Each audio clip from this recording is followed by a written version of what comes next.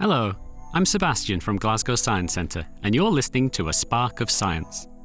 Mars, also known as the Red Planet, has fascinated humans for centuries. On November 28th every year, we celebrate this amazing planet. Positioned as the fourth planet from the Sun, Mars is one of the most recognisable planets due to its red colour. Its red colour comes from the large amount of iron oxide, more commonly known as rust, which is scattered across its surface. Mars is also home to the tallest mountain in the solar system, called Olympus Mons, which is a staggering 22 kilometres tall.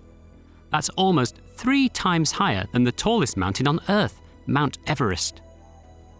Red Planet Day is held on the 28th of November every year, as this celebrates the launch of the spacecraft Mariner 4 by NASA in 1964.